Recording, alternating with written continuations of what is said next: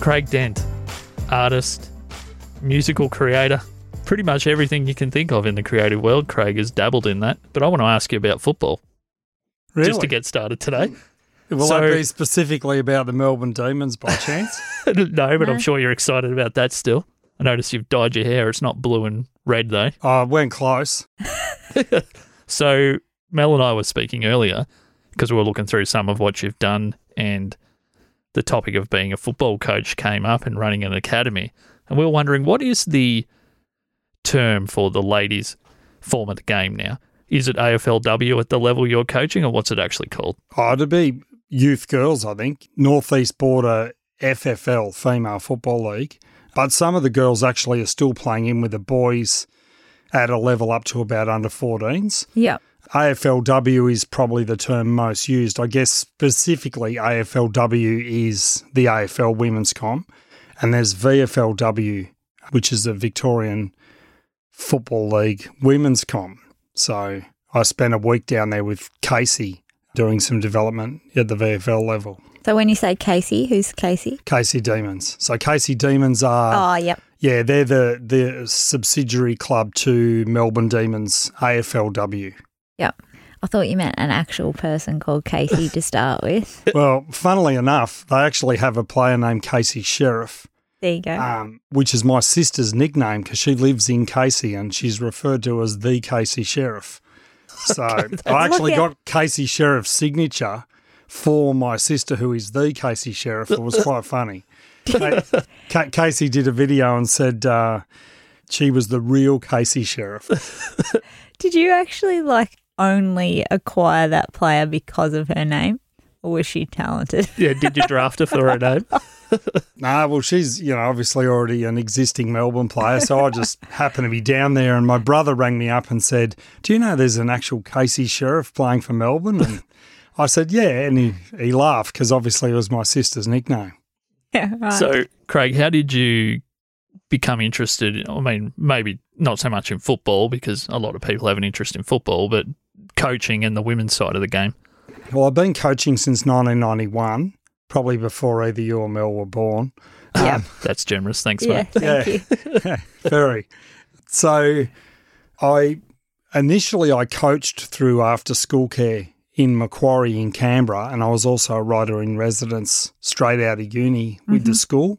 So I always had that duality of doing the creative work during the day and football in the evening. And to be honest now, for me, because so much of what I do is by myself in my own space, the connection with people and community in football's fantastic. But it's always been an interesting thing that I do both. And I remember when I put my first book out at Uni of Canberra, this girl said, I thought you were just this football head, and then you've done this book. And I said, well, there's no reason why you can't do both. So yeah.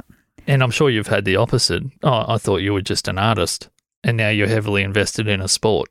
Well, yeah, it's funny when you meet people in the arts community and you start talking football, and, sometimes it's just they get a blank expression on their face. One thing I've always admired about you, Craig, and the better that we've gotten to know each other over the last 2 years, I guess, is that you definitely have the spirit of why not just be both? Or why not just love everything that you like? Why pretend that you're one thing or another? Yeah. Has that always been part of who you are? Or do you remember a time where you're like, yeah, I am like that? Yeah, I think I like the energy of football and I like the energy of music. So, when I was a kid, my favourite character was Bugs Bunny, which probably explains everything.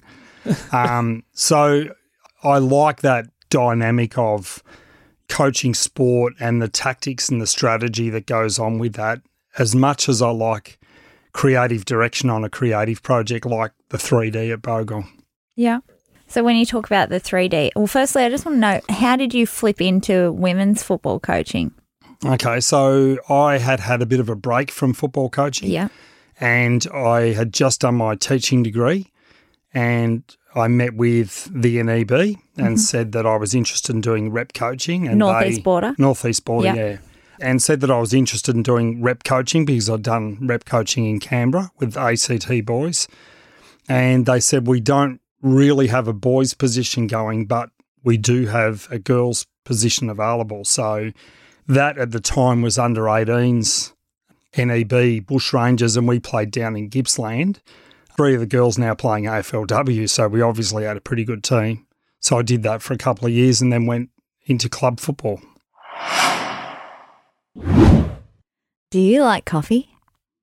Yes, I do like coffee. Do you know how we could make each other really happy?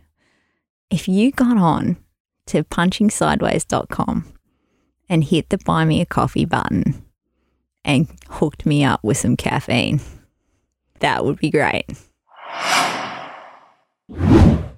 As Mel would say, Craig's a bit of a slashy. You are a slashy. You're an artist / You football are a coach / And I thought that I knew a little bit about what was going on with AFL Northeast Border, but obviously not. I'm running some trainings at Thaguna next week, Mel, so I look forward to seeing you out there. I've played one season. Well, we're looking for coaches as well for the female program out there, so I'm sure you'd be great. I'm a much better coach than I am a player, that's for sure. So, Craig, you'd mentioned a word in there or a phrase that people might not be familiar with, and that was artist in residence. What was that for, and what does that mean to people listening? Well, Creative Victoria funded the most recent project that I did, which was with Outdoor School Bogong. And Justin Dellinger, who works at Camera House, had showed me some of the 3D work that he was doing with a 3D camera. And I said to him it'd be pretty amazing to put creative writing into this and explore a whole new dynamic of creative writing. So we did a teaser with Taylor Power, who's one of the girls I coached at Alpine Lions, and Taylor and her dad met us and we shot all this 3D vision in a forest in the Alpine. And Taylor then did a voiceover about, her connection with wilderness. And we showed that to the outdoor school and then put a submission into Creative Victoria and they funded it. So that project's just been completed and it's now being extended into next year, which is exciting. And getting back to what I was saying before, you seem to just be continuously looking for interesting talent to bring onto your projects. Like you're talking about bringing in a football player. Is that something, like most people would be thinking, okay, I'm going to do this thing, it's involving film, 3D, et cetera, let's go find someone that's got acting experience or that can present to the camera or whatever. Like, how did you spot this particular person that I'm assuming the Alpine Lions is a football team? Yeah. That was a female football club. Yes. They were rough too. No, they're good. So you're not really one of these people to me that just thinks, oh, well, artists are artists and I've got to look to them to find talent for things. Well, the first thing that when I was driving here, I thought I really, really enjoy is giving young people an opportunity to do something creatively or in football. And I particularly like working in the remote areas. So it doesn't faze me at all to be up at Esdale, Midda or Bogong or up around Corryong. I actually feel right at home being out in the wilderness or out in, regional towns. And to me, the access for those younger people is great, which is also why I ran the Mount Beauty Academy while I was working at Bogong. So what exactly was the Mount Beauty Academy? Well, to try something different, we basically trained the boys and girls that wanted to train to another level, September to December, to prepare them for bush rangers and a bit of a pre-season for next year. And we had 20 boys and girls aged 12 to 18. Mm-hmm. They all trained in together. Yeah. And I think the fantastic thing is the boys now don't bat an eyelid that the girls are playing. They were fully, it was full-on contact. We did pretty tough training sessions, probably 7 or 8 kilometres of work like per training. So, that neither gender worried about each other. They just all interacted. And I think that's the power of where football's going. So what was the prerequisites to be part of this? Just talent or just anyone that wanted to have a crack? The club had identified some players up at Dettering Mount Beauty, and there are obviously some Alpine Lions girls who last year played in a team called United, which was during COVID with 3 teams merged. Yeah. And they wanted to really prepare for Bushrangers, which was kicking off in November, and then obviously there were some delays around COVID as well. So Sam Pepler and Taylor Power and a couple of others had got themselves in a position where they were really fit leading into the testing for Bushrangers. And next week is a 3 to 4 week program with the Thaguna women and youth girls. So just so people know, we're talking at the end of December Yep. 2021, just for people's Yeah, timeline. yeah.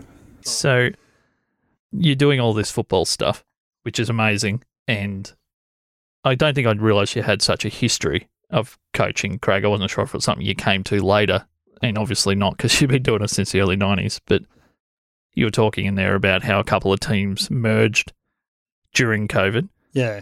So you would have had a bit of an inside look at how tough those conditions were on the alpine sports leagues. And a lot of these places, I grew up in Corryong. Yeah. It lives and breathes football and netball through that period, and some of those sports weren't happening. Yeah. Can you give us any insights maybe you had over that period on, was it tough for the girls, or did they apply themselves mostly to fitness if they weren't playing? Like how did they handle it? The hardest thing was the geographical distances between players. So at the end of 2019, we'd actually made the club's first ever grand final.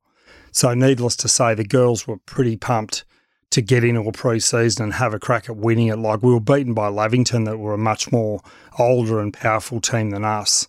But we were proud of the fact that we got in there, because at one point we were second last and we won 8 games in a row to actually make the finals. And, you know, to make a grand final was awesome, but we had a bigger plan in mind. So obviously when COVID struck, we'd had a practice game on the 15th of March 2020, and we looked super fit. Like, we'd gone to that next level of like getting fit. We had a big squad because I'd taken on 14s and 17s girls together, and we had about 36 players. So we had plenty of, you know, luxury of who we would pick based on training, and therefore our standards had gone a lot higher. And COVID hit, and the girls were really disappointed because they couldn't kickstart the season. And then it became a week-by-week proposition, which was, to be honest, a nightmare from a coaching point of view, because Vic government said, okay, these are the rules. Then the AFL had to react to that. Then the AFL briefed the clubs, who then briefed us as coaches. Yeah. So at one point, and this is at its most extreme, you're only allowed to train players in groups of 10. So given that I had 37 players, we had one group training at Glenrowan, one group training at Dedarang, one group training at Myrtleford, and one group training at Beechworth. Yeah. So that the girls could access in from their local communities. And so the girls went a long time not seeing one another from those different areas. Yeah. So that was really, really hard. And then next thing you know, we're back, you know, like we're training full on again, ready for a season. The draw comes out, then there's a border closure and the season's off. Yeah. So that was really, really hard. And I think from the female football program point of view, happened at a point in time when probably the novelty of playing AFLW or playing female football was plateauing. Yeah. Probably, you know, a slightly still steady increase. And then, of course, COVID's delivered a big whack to, you know, male and female sport. Yeah, it was a tough time for everyone, I suppose. But yeah, definitely the separation and that border thing really inhibited a lot of leagues with player access and stuff like that, particularly those more remote ones which rely on like an Albury Wodonga people to sort of supplement some of their teams as well, made it a little bit hard. Well, and of course the other thing at the beginning of 2020 was the fires. So obviously being an Alpine-based team, we had girls being evacuated, and so, you know, constantly on the phone to see that they were okay. And then when COVID hit, you know, those massive 10-week blocks of lockdowns in Victoria, we ran an online training program. So we put the girls in their groups of 10, and we ran like a virtual Olympics type of thing where they could earn points for their team. Yeah, so cool. we kept them fit, and it just had to be innovative as a coach to try and work out how to not. And look, in the end, it wasn't just about footy. Yeah, it was actually about their mental health as well. Yeah, parents actually ringing up and saying their daughter hadn't left her room for 3 days or whatever, and you know, I'm on the phone saying you need to go for a walk. I'm not just talking footy. And Yeah. a walk needs to become a run because you're going to feel better about yourself getting out and about. Yeah. So I think, when you think of how remote some of those communities are, the kids then being locked down as well, and the lack of social interaction was a big impact on them. So when you're managing that sort of scenario, how do you manage yourself, or do you go into autopilot and deal with everyone else and put yourself on the back burner? I think it's safe to say at the end of 2020, I was completely exhausted. I just finished my creative industries degree, and I was at the end of a 5-year cycle of coaching, which had started, in a role with the NEB, like not just as a rep coach, but promoting the game in schools. Yeah. And then, I'd taken on New South Academy as well at that point, and I was doing some baseline coaching in Albury-Wodonga for the Bushrangers girls that were based here, like Murray Bushrangers. And so then I went back to club footy.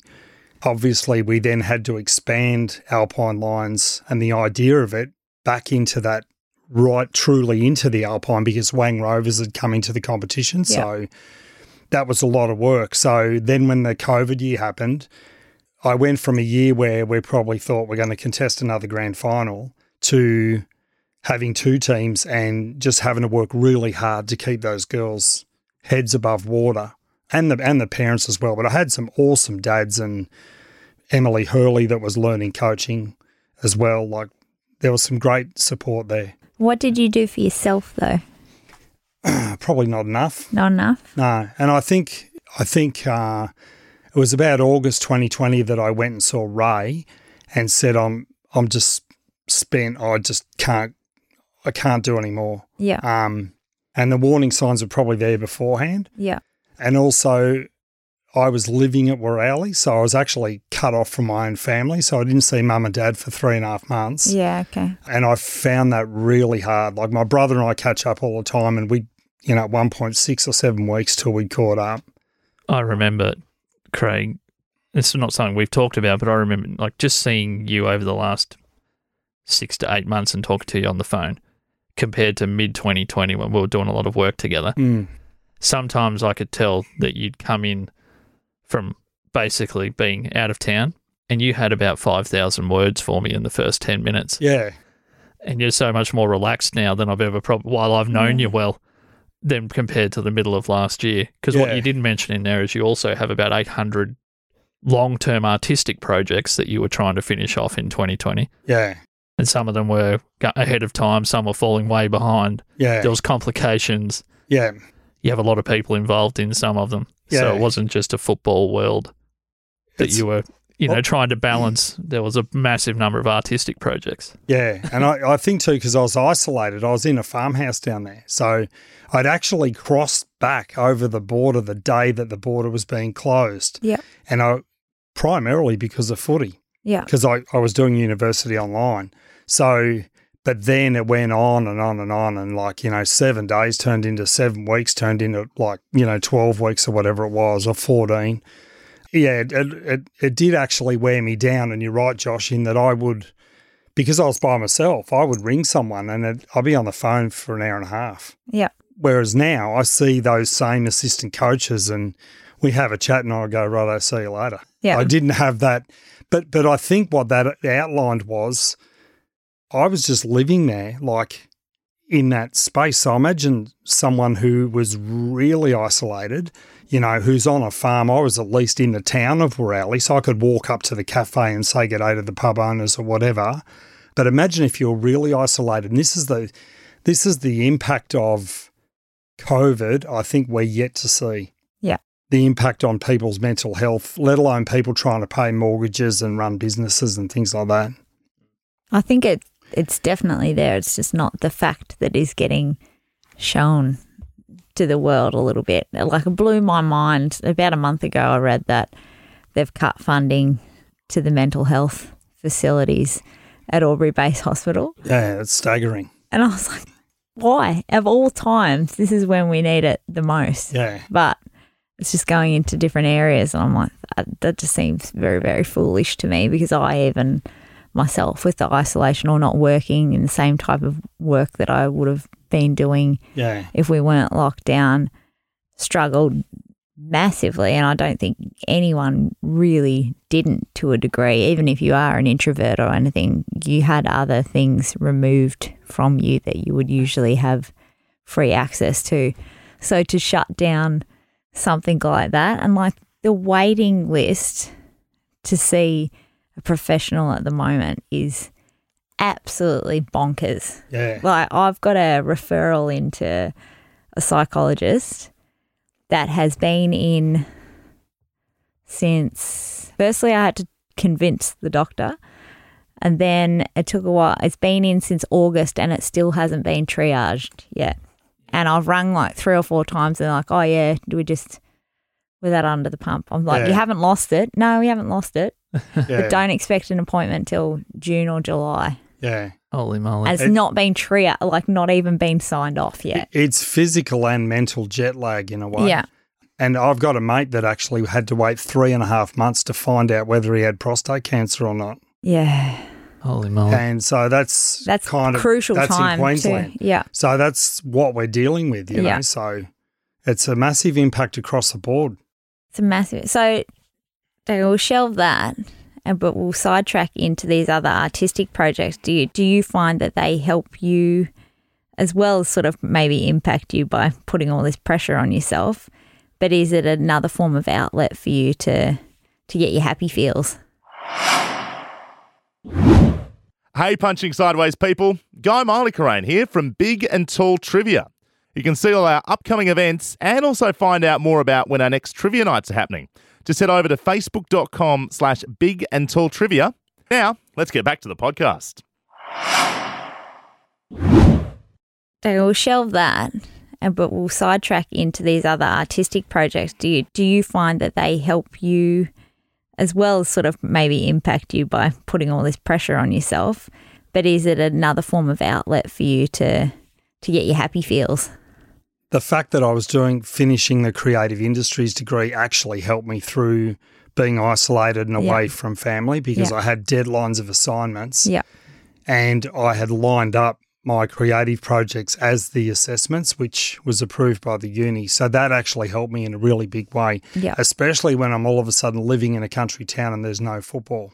Yeah. So I didn't even have that outlet. So even now I love footy as that social outlet. So all of a sudden I'm not seeing my family and I don't have football. So, you know, there's one point where I was like walking up to the ground and, you know, sending the players like a video of the goals and this is what we're going to do and trying to engage in that way. So creatively I got through it. And even this year, like I think the watershed day, and I've forgotten the date, but the lockdown ended. Yeah. Let's see, because I contract to schools and I'm not actually a teacher. Well, I am qualified as a teacher. The rules were I wasn't allowed back on campus at Bogle. Yeah, right? okay. And I had to start this project because it had already been condensed from like 20 weeks back to about 6. Yeah. So I basically just started driving toward Mount Beauty and I'd already organised board there if I needed it and to meet the teachers in cafes or whatever. Yeah. So I'd pulled over at Gundowring and Regional Arts Victoria, Kelly Sutherland, who's the local regional arts officer, who actually used to be in architecture of Helsinki, by the way. Okay. So knows her stuff and she was awesome. Like she rang me and I parked under this big oak tree and we chatted for about an hour trying to get our heads around, you know, project timelines, where I was at in the whole thing. And then she got off the phone. Creative Victoria rang me. That was another half an hour on the phone trying to go through timelines and figure things out. And then I literally hung up the phone, said, all right, I'm heading to Mount Beauty. And I had to stop the car again because the school rang and it was Marty, the deputy principal, said, right, we've booked you in accommodation at Mount Beauty. Get up here, let's get started when you're allowed back on campus. Yeah. So got up there and it was, no joke, it was absolute pedal to the metal. Like we finished the project like the night before the launch. Yeah. So it was like there was one day and it was 5 a.m. start through till about 10:30 at night, you know. Yeah. Do you look back on that now though, Craig? Obviously you just said you finished it. Was there even a greater sense of accomplishment and relief for everyone involved that you got something across the line on what may have seemed like almost an impossible timeline? Well, the principal and the manager at Creative Victoria said, look, we can finish this the end of term 1. And I was like, no way, like we need to get this finished. I've got plans going into next year. I don't have time in term 1. Yeah. I put myself under that pressure.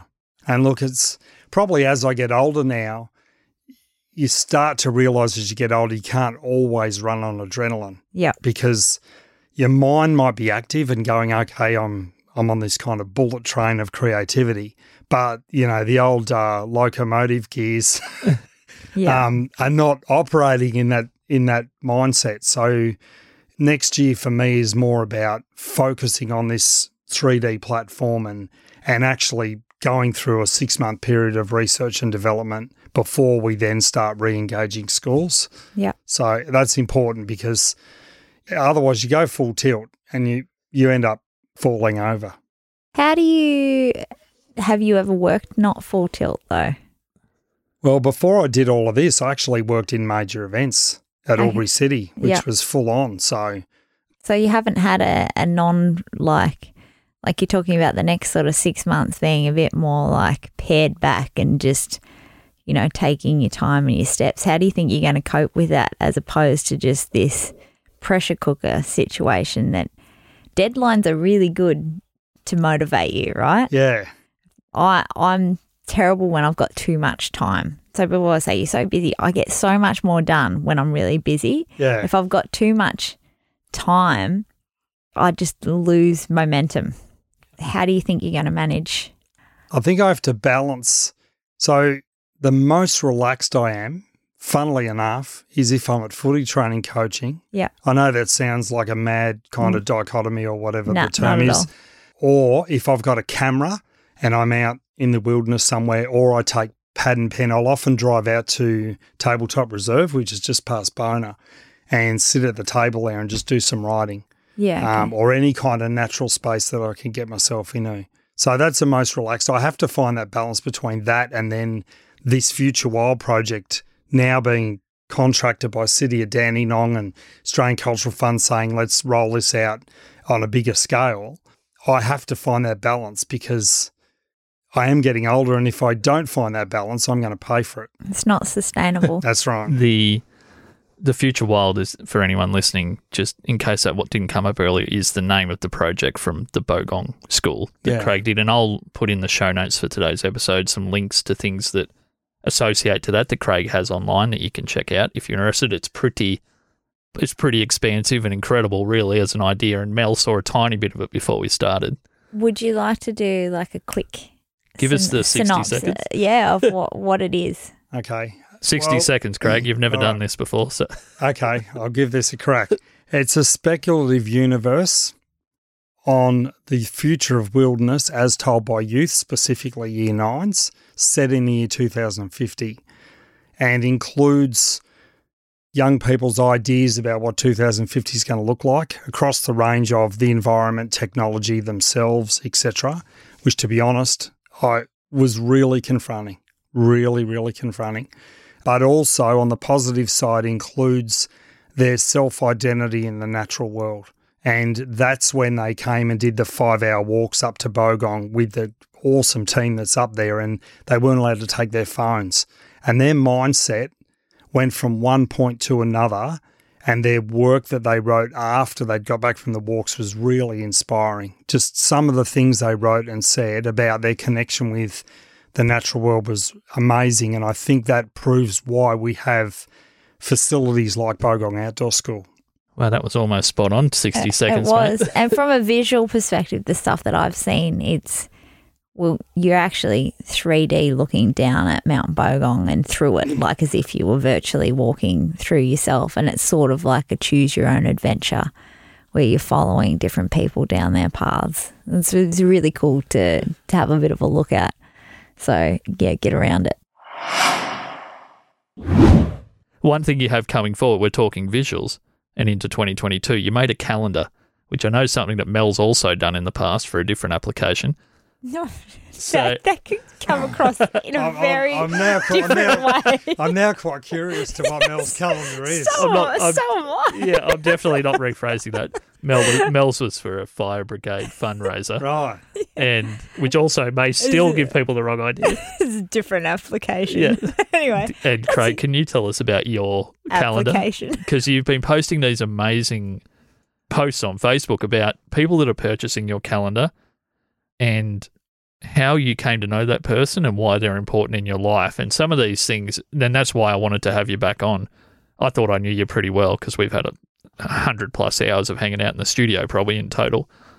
But I just like, wow, you did this in that year, and you've got an incredible memory for all these details for individuals. Probably not drinking has helped me with that. But just all these incredible histories you have with people that are supporting the calendar. Two-part question. Why did you feel the need to put those histories up with people, which I think is great, but also can you just tell us what the calendar is? So my family and friends are my greatest inspiration.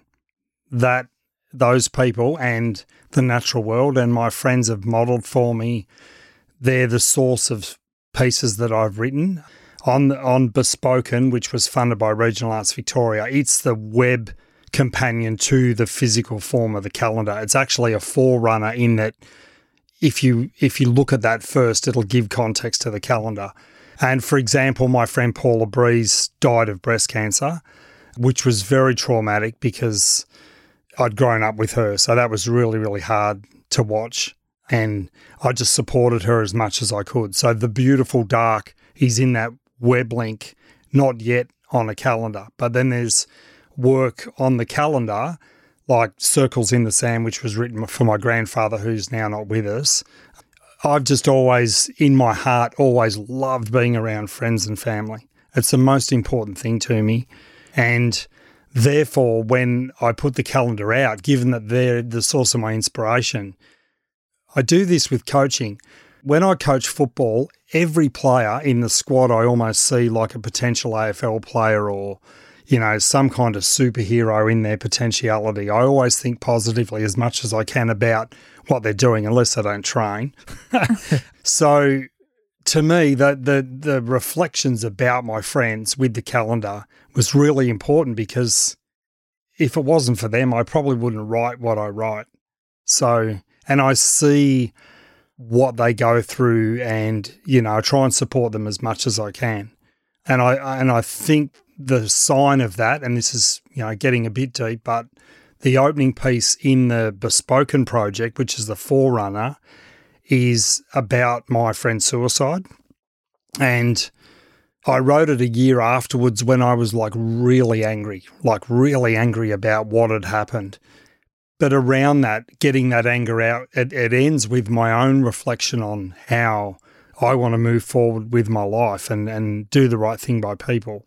But I think when you get that absolute punch to the jaw and that jolt of someone actually choosing to not be here, it's incredibly sad, not just for that person that they're not wanting to be here and for their family in particular, but you realise that all the people around you matter even more.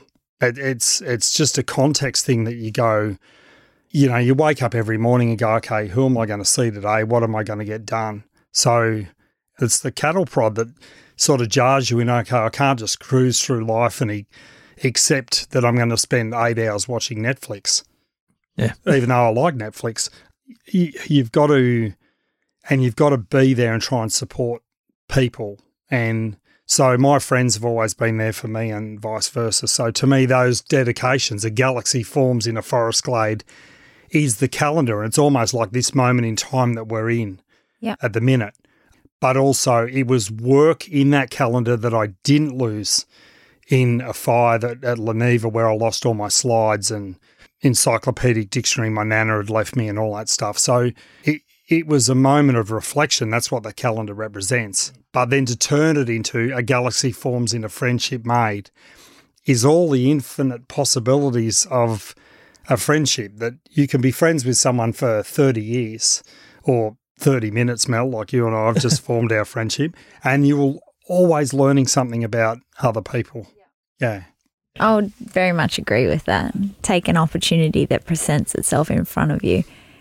On the flip side of that, you said you want to see people. Does that also make you reflect on people that you don't want in your life and cut them out that aren't serving you purpose. I've probably always seen everyone through rose-tinted glasses. Yeah. And I remember Just that, for people at home, Craig shifted in his seat a little bit there. Yeah, Yeah, it was I an do, uncomfortable yeah. question That for was him. it, yeah. no, I'll be loyal to a point, Yeah. right? And I had a friend that I actually went to school with, and he'd been in a really bad way. And he just said, you see the world like so optimistically. Is it almost dangerous to have that thinking, that you're so trusting of people? So, as I've got older, I've probably had to have more of a radar about things and situations and people. But in general, even now, I love coaching the young people, and I'll take all the parents and all the families that I meet at face value, and I don't judge them in any way, to the point where even when I had the Bushrangers, there was one girl who could not afford to go. And I actually made representation to the AFL and said, I believe this girl could be an elite footballer, given she makes the right choices. Yeah. And she actually got to go and represent North East Border. So to me, that's seeing the positive in people's potentiality, not seeing the negative or stereotyping who they are. I think the only disagreements you and I had creatively last year in the studio was me just always asking, why are we waiting on this person? And why do you care about their little part in something that they recorded on a music track 10 years ago? Yeah. And I think you and I butted heads a little bit on, we met in the middle, obviously it was your project, you had final say. Yeah. But I was always thinking, we're waiting on the opinion of someone that I'm not sure you actually like, but it didn't ever occur to you that maybe it didn't seem like it did anyway, that maybe you could just go, no, we'll move on from that. Yeah. In that way, you're the perfect foil, because that optimism, we might have been waiting another few weeks for that to come through. So you actually helped me and put it in a timeline. Driving here, I actually just listened to Tom Morello's new album. Yep. And Tom Morello from Rage Against the Machine, for those listening. Brilliant guitarist, and one of my favourite bands. Audio Slave, obviously, and Prophets of Rage, fantastic albums. And it was interesting because he's experimenting with all these different genres. And one reviewer said he's not focused because he's by himself and he's trying these different things. So it's interesting when you think about your own circumstance of, am I taking on too many different things and not focusing on one particular thing? Mel's got her hand up. I've got my hand up. That's absolutely what I do. But I love what he's done, but I can see the point of the reviewer that those other projects are so focused. But having said that, he's tried some different things that are way out there. Yep. And in order to go forward, I guess you have to do that. I think that for me, the Future Wild project, when I met Stephen Richardson in Melbourne, who's the Australian Cultural Fund, he was just sitting there smiling. And I thought, this guy either thinks I'm an idiot, which is a strong possibility, or he thinks I'm onto something. And the campaign manager was viewing it for the first time, which he wanted her to have that engagement and reaction. And I looked at him and I said, so do you like it? And he said, I've already watched it twice in full. And he said, I think this idea of young people talking about, the environment and the future and how they feel going forward is so important in the here and now, but it's so important for 2050 and all the targets that are said that they're going to be all of our age. I just threw myself in there with you two. But then he said to me, what I like about this is you're focused on this idea. Yeah. You're focused on rolling this out, not I'm going to do this and then there's that. And so, yeah. I think part of the reason that I was always in progressive rock bands was that part of the genre was there is no limit on how weird and how many tangents you can go on in a song and how many influences and genres you can have in there. Yeah. Because it's almost you've got the sign of approval just to throw anything in there like a kitchen sink. Just, that rock, jazz, metal, punk, whatever. Yeah. And I think I stuck to that because I didn't have any limitations on me. Yeah. And then most of the feedback that I still receive from that music is, I love these bits and that bit was confusing and that bit does just seemed out of place. So there's got to be a mid-ground in there between focus and like following some of the rabbit trails and some of the explorations, but not all of them. Yeah. Could we finish up knowing how you look at that moving forward? Like, how do you know when something's the right rabbit trail to go down creatively? My favourite artist is Banksy. And what I love about Banksy, he doesn't give a shit about death by committee. I just swore then, Josh. You might have to edit that out. That's fine. That's probably about the nicest thing anyone said on this show. So what I like about Banksy is he's got an idea and he'll go and do it, he or she will go and do it and actually put that on a wall or wherever, and it magically appears, and it's always related to that environment. So, and then in history, when you think about all of the great bands that have arisen going back, and one is the Police, and that their fusion of jazz, rock and reggae into even now songs that are still played like Walking on the Moon and that. It was so out of control at the time, but also popular. And then when U2 first came on the scene with, the ringing guitars and the fact that the Edge used, I think, 4 different speaker boxes to get that beautiful chiming guitar sound that they've often used in their early work. It's not just about creating to type. It's actually about pushing the envelope for your own satisfaction, but also that how are the arts ever going to progress if we've got to put a warning on, or we're politically correct about this, or all of that. We're going to limit the whole creative development of everyone if we've always got to tick this particular box. It's actually not how creative people think. Creative people think, I've got to take this idea and put that way in a different way. So I guess at the minute, to answer your question, that's what I'm doing with the 3D. I found something I think, this is really cool. And you can embed this and that and the other. And at the minute, that's the zeitgeist that I've tapped into.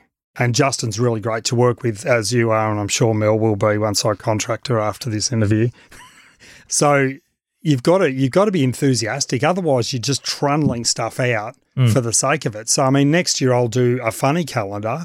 I won't do another one because this one's perfect for the moment, but next year needs to be something new. So what he's saying is he doesn't want to focus on one thing still. He's remaining on a project, but that doesn't mean that he's going to focus on it forever. Yeah. Yeah. I'm semi-focused. I'm semi-focused. I'm focused on... Which is full focus for a normal person. Yeah. Yeah, semi-focused for Craig. I think the difference is I'm focused on the 3D as a primary income earner. Yep. Right? But my own creative work, I like to experiment and sort of move myself forward. And you can't do one without the other. Yep. You can't just create all day and not have... A different outlet. So you've got to have that kind of balance. And like footy is the pressure release for me where I go to footy training and I'm not thinking anything creative because it's like that. Well, you have to be in that moment. Yeah. You have to be present then. Yeah. One thing I think people will have picked up is you're a very deep man and very deep thinker, but also a very fun person to be around. With the calendar. No, you can't be in it. No, I love getting people in and finding out, and I think it happened a little bit with a guy, Toby Mobbs, recently, that you can look at something and think, wow, that's a cool calendar. And you can get a kind of a vibe on, okay, it's doing this, and you read the story, then you look at the pictures, etc. But for you, it's 2, 3, 4 layers deeper in meaning. And if we weren't doing this now, I don't think people would know that it means more, every picture and how it weaves together, than most people would realise. Along those lines, I'll be interested at the end of November next year when people have read the title piece, In a Galaxy Forms in a Forest Glade, and they nail what it actually means and what it's about, because I don't mind a bit of creative subversion, and that's definitely in that. I think it operates on particular levels, and I'll be interested to see of the 100 or so people that bought the calendar who comes back and goes, I actually got what that is really about. Yeah. Just one thing I want to ask, what would be your dedication to Josh? My dedication to Josh, I'll It's tell you made what I him admire square about in his Josh, seat now. is that Josh, like other young people from Corryong, some of which he will know and not know. So Tara Whitsett, for example, was from Tintaldra, became a television reporter. Victoria Chardham from Cancoban is a musician up in Canberra. I love to see young people not just representing their local community in footy, which is really, really important, but actually fulfilling their dream of what they want to do. So the fact that Josh is sitting here next to you, which is obviously not hard, right? Interviewing people like me and others that come on the show means that Josh has actually taken the bull by the horns and he's having a crack. That's the most important thing. And your chance will come after this interview, Mel, when we chat about other things. Oh, there you go, Cam, if you're listening. Josh, have a crack, listen. I'm not sure anyone would describe me that way, so I appreciate that, mate. That means a lot. CraigDent.com.au. Everyone, you can check out all of his work and check him out on Facebook. Righto, thank you, sir. Thanks. Laters.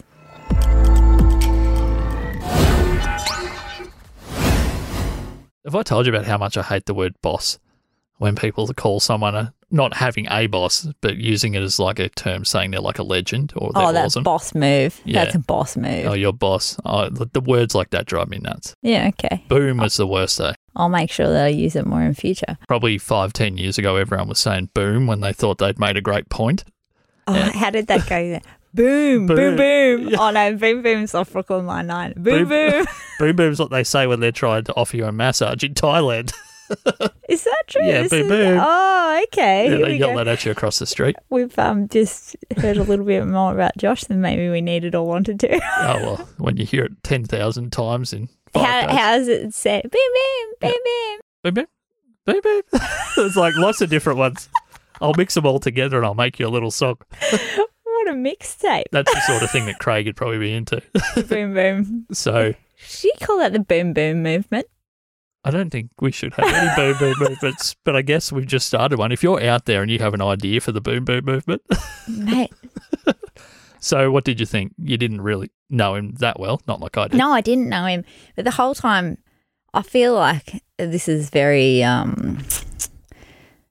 it's just fortuitous of me that I'm getting to experience all these people that have this community aspect, giving mentality. Mm. And I just immediately want to interject and relate and connect and to sit here and just listen to people say about why they do things and it's good to help others and all that stuff. It makes me happy.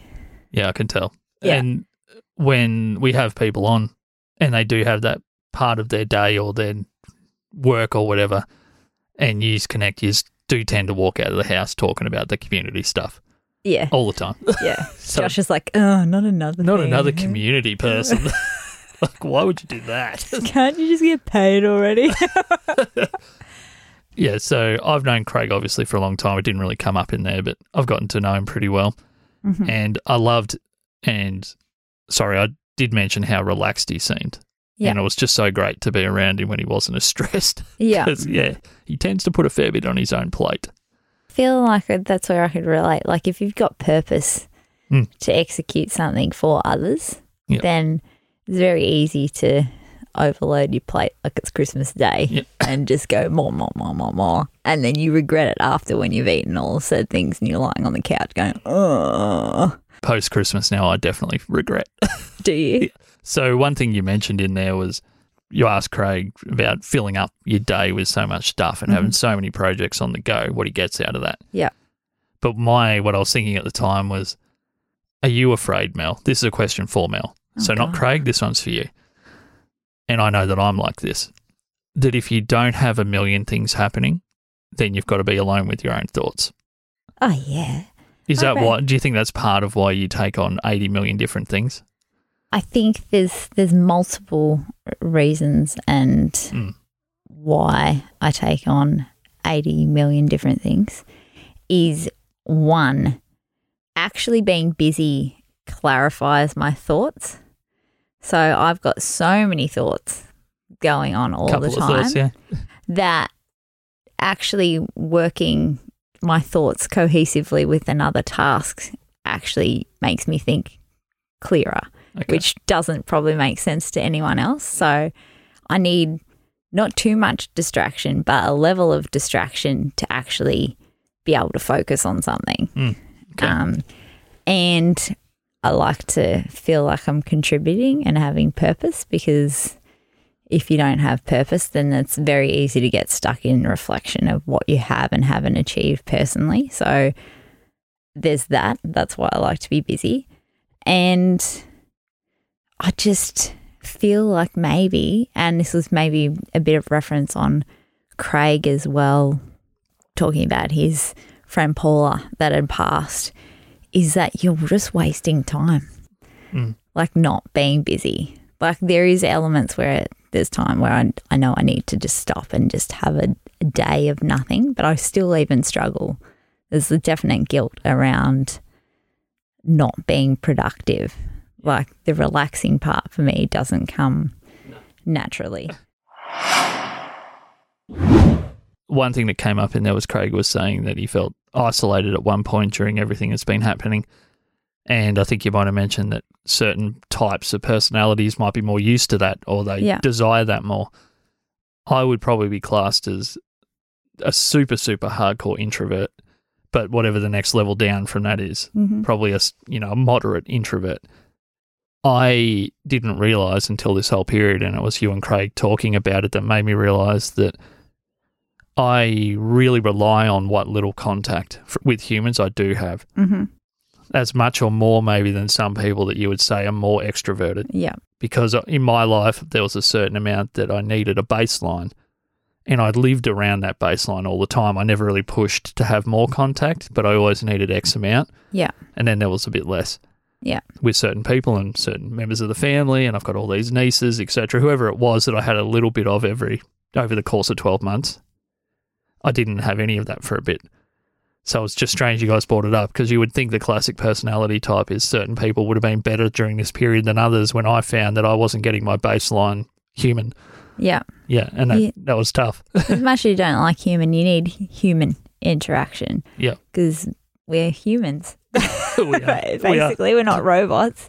And you feed, like there's a different balance level. You feed off people. I feed off the purpose that I get from like maybe making people happy, and that gives me energy, and the same token it like uses energy, I suppose. But what Craig was saying with the football and everything removed, like I'm usually okay if I'm not working, because I have purpose in volunteering and all those other things that I do. But that was all taken away as well. So that removed any element of feeling like you had satisfaction with what you're going out and doing in everyday life. And that's my motivator. Yep. Other people's motivators are different. They might be thinking, ka-ching, how much money can I earn? And that fills their cup. Mine's filled by helping people. The community cup, getting back to community cup, yeah. Well, we also, I guess, have a cup of a kind, and it's a coffee cup. It is a coffee cup. Jump on to punchingsideways.com, click the buy me a coffee button, and just buy me a bloody coffee. Not that hard. She's about to break one of my microphones, so I might need the cash. Yeah, exactly. Righto. Well, thanks, Mel. I just want to point out that we've had some great guests on recently, and also to that, some of them have been very kind to donate us money, which goes towards just production costs, because we give up our time, but there are background costs. So thank you so much to all the people that have been sort of filling that cup. That's meant a lot. It's been awesome. Yeah. Righto, guys. Well, I guess that'll do. Bye-bye. Respecta.